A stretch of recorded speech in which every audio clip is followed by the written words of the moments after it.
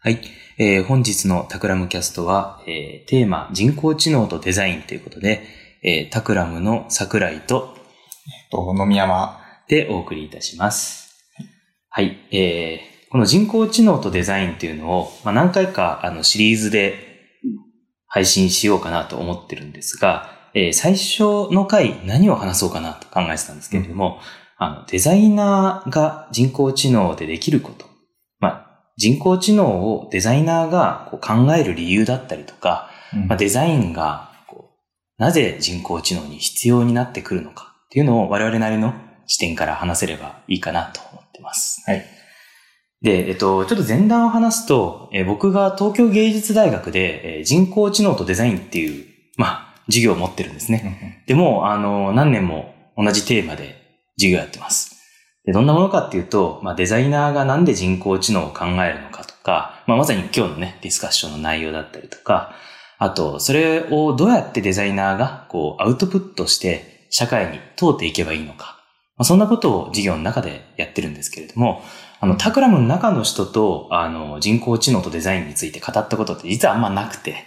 せっかくの機会なんで、今年も授業が、7月かなにあるんですけれども、その前に一回ちょっとタクラムの人とポッドキャストでも撮ってみようかなっていうので、第1回、野見山くんに来てもらいました。いいですね。で、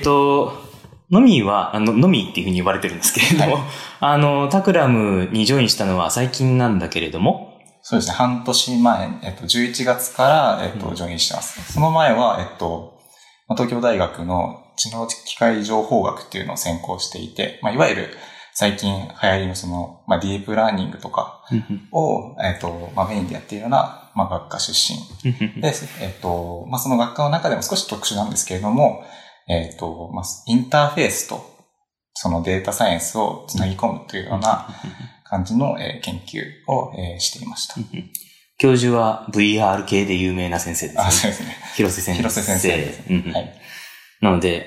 上野の山と、白山の、そっちの本郷の山の、ちょうど両側を話すみたいな、芸術の方の話と、ね、東大の方の話と、両側から攻めていけると面白いかなと思って、今日は、話していきたいなと思います。よろしくお願いします。早速なんですけれども、我ら、デザインエンジニアって自分たちのこと呼んだりとか、することは多いと思うんだけれども、デザインが人工知能と一緒に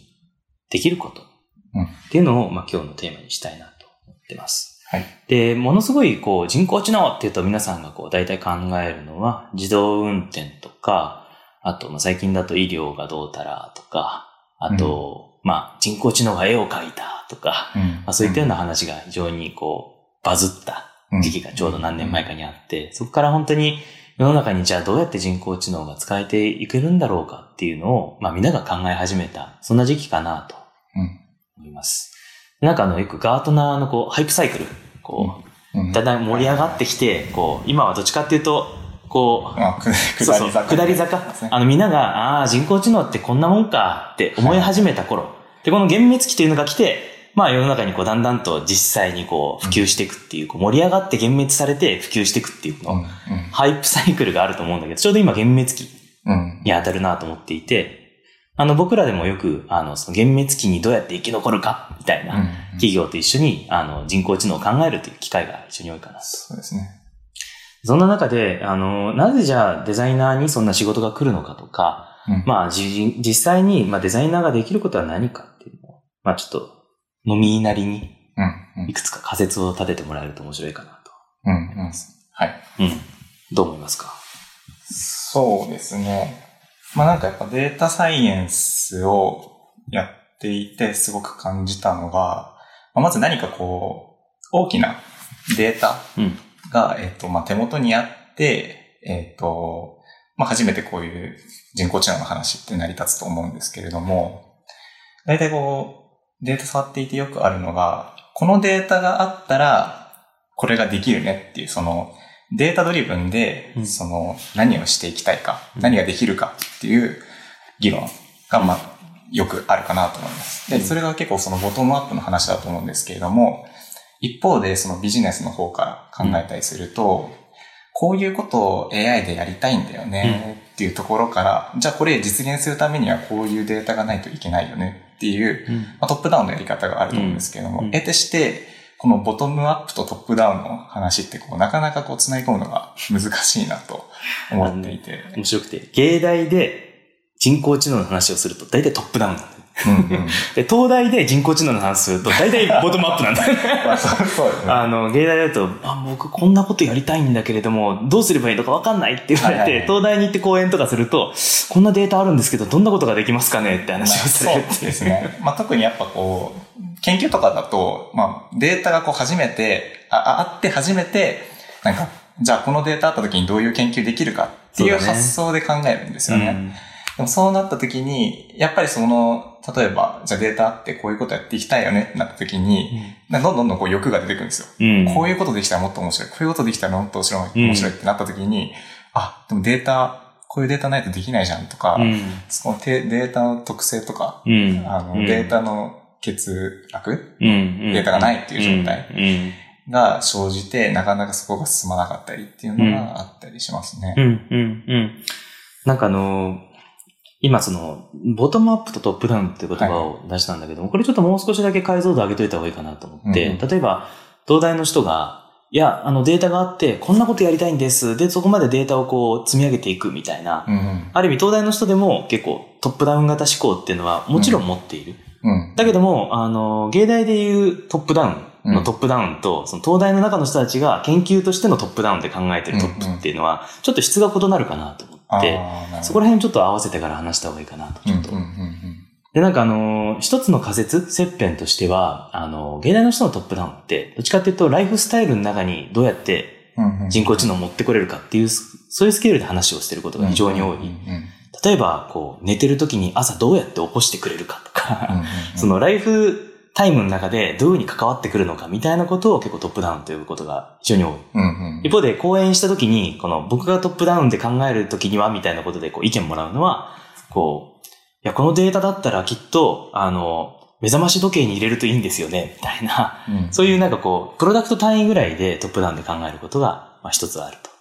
という時に、今日話す時にどこら辺をトップダウンと考えるか。結構そこは難しいところですね。でも理想を言うとやっぱ、芸大で話すようなトップっていうところが、本来目指したいトップなのかなとは思いますね。やっぱどうしても下から上がっていくと、トップのレイヤーが少し下目に設定されてしまったり、あとはいわゆる人々にどう役立つかというよりは技術的にどう面白いかって方に走りがちだと思うので、我々デザイナーが考えるべきは、多分人々にとって、人工知能がどういう関わり方をしていくのが、いいのか。そうね。あるべき姿なのかっていうのを考えるのが、我々の仕事なんじゃないかなとは思います。そうね。ちょっと芸大東大っていうのを一回置いといて、タクラムでその議論をするときって、よく最近ジョブ理論の話が出てくるんだけど、聞いたことある？いや。イノベーションのジレンマ書いたクリステンセンさんが、ジョブ理論って本を出したんですよ。その時に、何かサービスなりプロダクトなり、ソフトウェアも全部なんだけれども、何をするソフトなのかとか、何をするハードなのかっていうことを考えるときに、ジョブ単位で考えるってことを言うんだよね。つまり、機能の単位で考えても、それはトップではないと。基本的に、目覚ましが鳴るっていうのが、機能だとすると、それがどういうタイミングでセットされて、どういうタイミングで実際に稼働して、その後人が何をして、ジョブが完結するのか。例えば、洗濯だと、洗濯物を放り込んで、洗剤を入れて、ピッピッピッってやって、予約して、ピロッと押すと。で、終わったら取り出して、そこから干して、で、畳んで、また戻すと。で、これが洗濯っていう一連のジョブであると。この単位で、考えていかないといけないよねと。それが、例えば、畳むだけとか、洗濯機に放り込むだけだと、そのマインドシェアから全然そのファンクションだけ外したとしても、洗濯ってものは残り続けてしまうんだよね。だから、人々のジョブっていう単位で解決をしてあげないと、基本的には、ライフスタイルの中に、この機能だったりとか、エンジニアリングだったりとか、いろんなものが落ちていかないよねってことを書いてるのが、そのジョブ理論。ちょっと今の僕の解釈が入ったんで、ぜひ興味がある人は聞いてほしいんですけれど、読んでほしいんですけれども、さっき人との関わり方っていうのはまさにそのジョブ、ノミーの言葉で言うと関わり方だと思ってるんだけども、そのジョブっていうのをどういうふうに考えてあげるのか、でそこのジョブに対して人工知能がどういうふうに人々に貢献できるのかっていうのが一つのポイントなのかなとは。まあ、そうですね。なんとなく思うところ。部分的に考えちゃうと、局所最適解みたいになっちゃって。そう。複合的に考えていかないといけないっていう話ですよね。さっきの目覚まし時計の話とかでも、例えばそれが仕事にちゃんと健康な状態で間に合うように行くっていうことが目的だと考えたら、例えば目覚ましでちゃんと起きるだけが必要なことじゃないですか。そういう話。そこにどれだけの時間を割くのかみたいなところからデザインしていかないと、すごい抽象的な話になっちゃうんですけど、人々は幸せにならない。海ってさ、人々の幸せの話好きだよね。幸せ好きです。ウェルビーイング信者になっちゃいそう。その局所会っていうのはすごい言葉として人工知能エンジニアがよく使うんだけど、一部分だけ解消しても全体が良くなっていかないよねっていう、そういう言葉ですね、基本的に。よく、だからその辺は落ちっちゃいますよね。特に AI の精度を上げるとかいう話とかは、まさにそういう議論になりがちというか、それってそもそもそんなに精度いらなくねみたいな話とかあったりするので。わかる。今のが結構トップダウンの方の、ディフィニッション、つまり定義としては、ライフの中でどうやって関わっていくかっていうのがトップダウンだとして、ボトムアップの方はさ、結構これシビアだよね、人工知能の場合はね。そうですね。やっぱ、一個一個のデータの特性も違いますし、組み合わせでできることが増えるっていうパターンも結構多いので、そこの欠落をどう補っていくのかみたいな。よくあるのが多分、使ってもらう中で少しずつデータを増やして、できることを増やしていくっていうのは、よくあるパターンなのかなとは思いますね。そうね。今日は実際に聞いてくれてる人たちを全員置いていくぐらいの話になっても、このボトムアップ側はいいのかなとちょっと思っているんだが、とにかく人工知能の場合 N 数をどうやって稼ぐのか、データの N 数をどうやって稼ぐのかっていうのは一つ、あとどうやって工夫して N 数が少ない中から効率的に学習させるのかみたいな話が一つみたいな、技術的な話だったりとか、データをどうやって集めるのかだったりとか、すごい実はハードルがものすごく多いよね。そうですね。やりたいっていうビッグビジョンと、あと実際に必要なデータの整備の仕方だったりとか、アルゴリズムの組み方、ネットワークの組み方もそうだし、モデリング、実際モデルをどうやって作るのかみたいな話だったりとかで、トップダウンとボトムアップの間の、僕がよくデスバレーって呼ぶんだけども、死の谷の距離が人工知能ってものすごく多いな、大きいなと思う。そうですね。特にチューニング周りとか、もはやブラックボックスじゃないですか。そうだ。時に、なかなか人間が感覚的に修正したり、誰でもいじれる状態にないっていうのが結構大きいのかなと。なので大きいデータは必要なんだが、それを扱える人は少数しかいないみたいな、みたいな状況が起きて、なかなか精度を上げていくっていうのが、いわゆる Google とか Amazon とか大きい、エンジニアがたくさんいるような会社じゃないとなかなかうまくいかない事例が結構多いのかなっていう。ネットワークのファインチューニングとかさ、やり始めるとさ、もう全然リソース足りないもんね。そうですね。コンピューティングリソース、普通にすっごい速いコンピューター、GPU ガンガン積んで、ファインチューニングしようとしても、一回学習回すのに、2000、3000エポックぐらい回して1日かかるみたいな。で、それで結果が全然収束しないみたいな。収束しないからじゃあもう1日みたいな。1日1回トライして終わるみたいなのが、中小企業だったりとかプロトタイピングの限界やななんてちょっと思っている。しかも入れる前のデータのプリプロセスで一回データを綺麗にするっていうような部分だけでも全然変わるもんね、結果がね。そうなんですよね。しかもそのプリプロセスに7割、8割ぐらいの時間かかる。で、2割をポチッとしてる。前チャットボット実装しようって言って、LSTM でテック2セック作って組もうとしたんだけれども、結局入れるデータのクリーニングってものすごい時間食って、実際に回す時間と、こう、実際にその前の、こう、データをきれいにする時間っていうのだと、確実にデータきれいにしてる時間の方が長いもんね。なんかね。そうですね。そこはなんか、なんだろう。いわゆるプロトタイピング、ぐるぐる回すのを阻害している要因の一つではありますよね。そう。すごい早いイテレーションで回しながら、プロトタイプを作って、で、それをじゃあ実装に活かそうみたいな。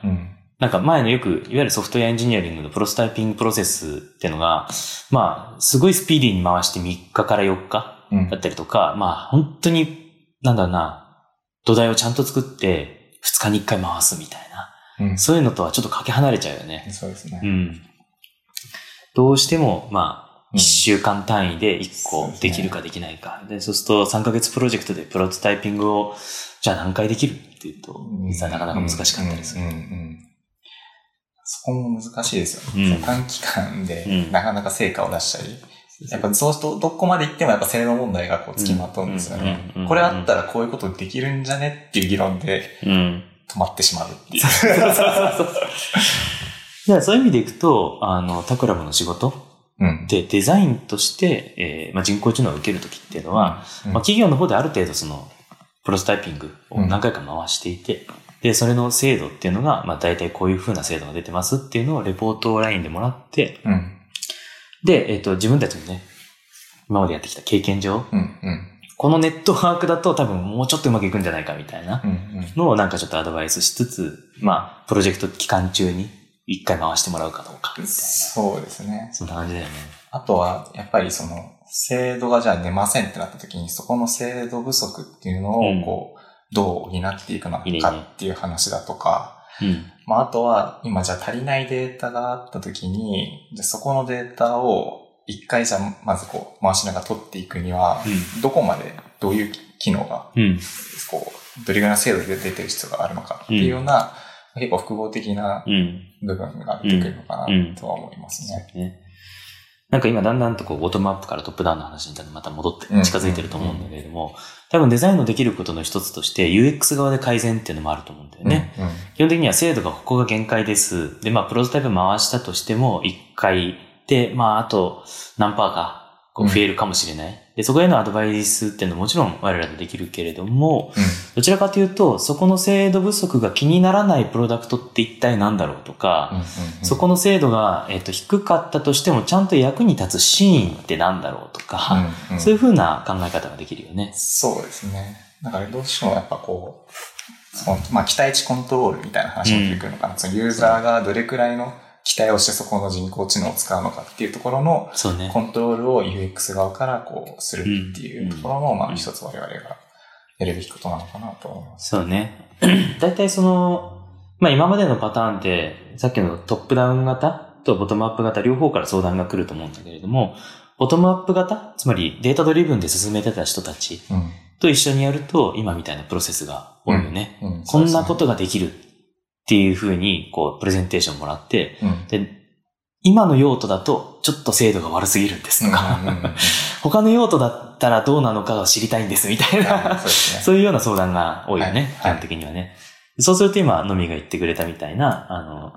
まあ、この用途だと、ちょっと精度が今のままだと絶対使えないんだけども、この用途だったら、この精度で十分ですみたいな、そういうポイントを探すっていうね。そうですね。で、そこのポイントでデータを集めながら、将来的にはここまで、これもできるようにするっていうのが、まあ理想的な、そのデザインの仕方なのかなとは思います。トップダウン側ももちろん、まあ、相談いただくときには考えている人たちは基本的には多くて、例えばこういう方向性の未来に対して自分たちは行きたいんですみたいな。相談を受けるんだけども、その具体として上がってるものに精度が足りないっていうパターンが、まあ大体かなとは、ちょっと思うよね。そういう時に、そっちの方向性、行きたい、まあ、クライアントの方が行きたい方向性っていうのの中で、ちゃんと使える領域ってどこだろうみたいな。そういうふうにだんだんとトップを探す、トップダウンのトップを、探すというよりも、今考えてるトップからちょっとピボットしてあげるとか、ちょっと足してあげる、ちょっと引いてあげる、ちょっとずらしてあげる、みたいな、まあ、どれかのパターンかなと、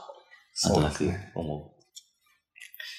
う。なんかその中でもそのユーザーインターフェースだったりとか、実際に具体的にどういうふうに、受け答えをすればとか、どういうふうなボタンを押せば、人々がその精度が気にならないのか、みたいな。そうですね。結構質の部分までやるよね。あと、そもそもなんか人工知能に人が求めていることっていうのが、結構ずれてるパターンもあるのかなと思っていて。それ提案されても、別に人ってそんなに嬉しくないよねっていう。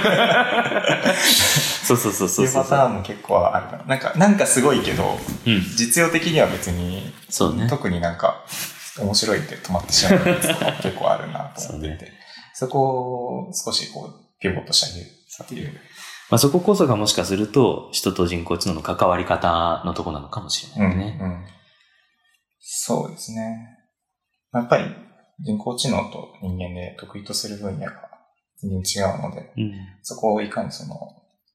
共存させていくかっていうところ、結構ポイントなのかなと思いますね。なんか人工知能って言いながらも別に人工知能を意識させないように設計することもあるしね。使ってる人からすると別にどっちでもいいもんね。人工知能だろうがなんだろうが。できりゃいいんですよ。で、実はね、ビジネス的にも、そっちが、どっちかというと本質で、結局、一体何ができれば人々はそこに対してちゃんとお金を払ってくれるのかとか、一体何ができればそれが価値となるのかだよね、正しく言うとね。お金じゃなくても価値と感じてもらえるのか、みたいな。そういうところが、つなぎ込みとしては非常に重要だなって思うと。そうですね。だから人間じゃできないことを任せるのか、もしくは、今まで人間がやっていたことを、預ければ、そこがすごいエコに回るよとか、そういう明らかなメリットがないとなかなかいかないなっていうのは思いますね。なんか一番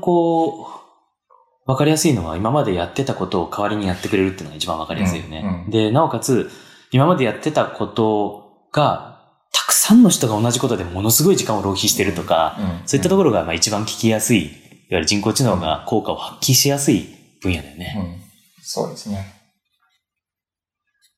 なんか今まで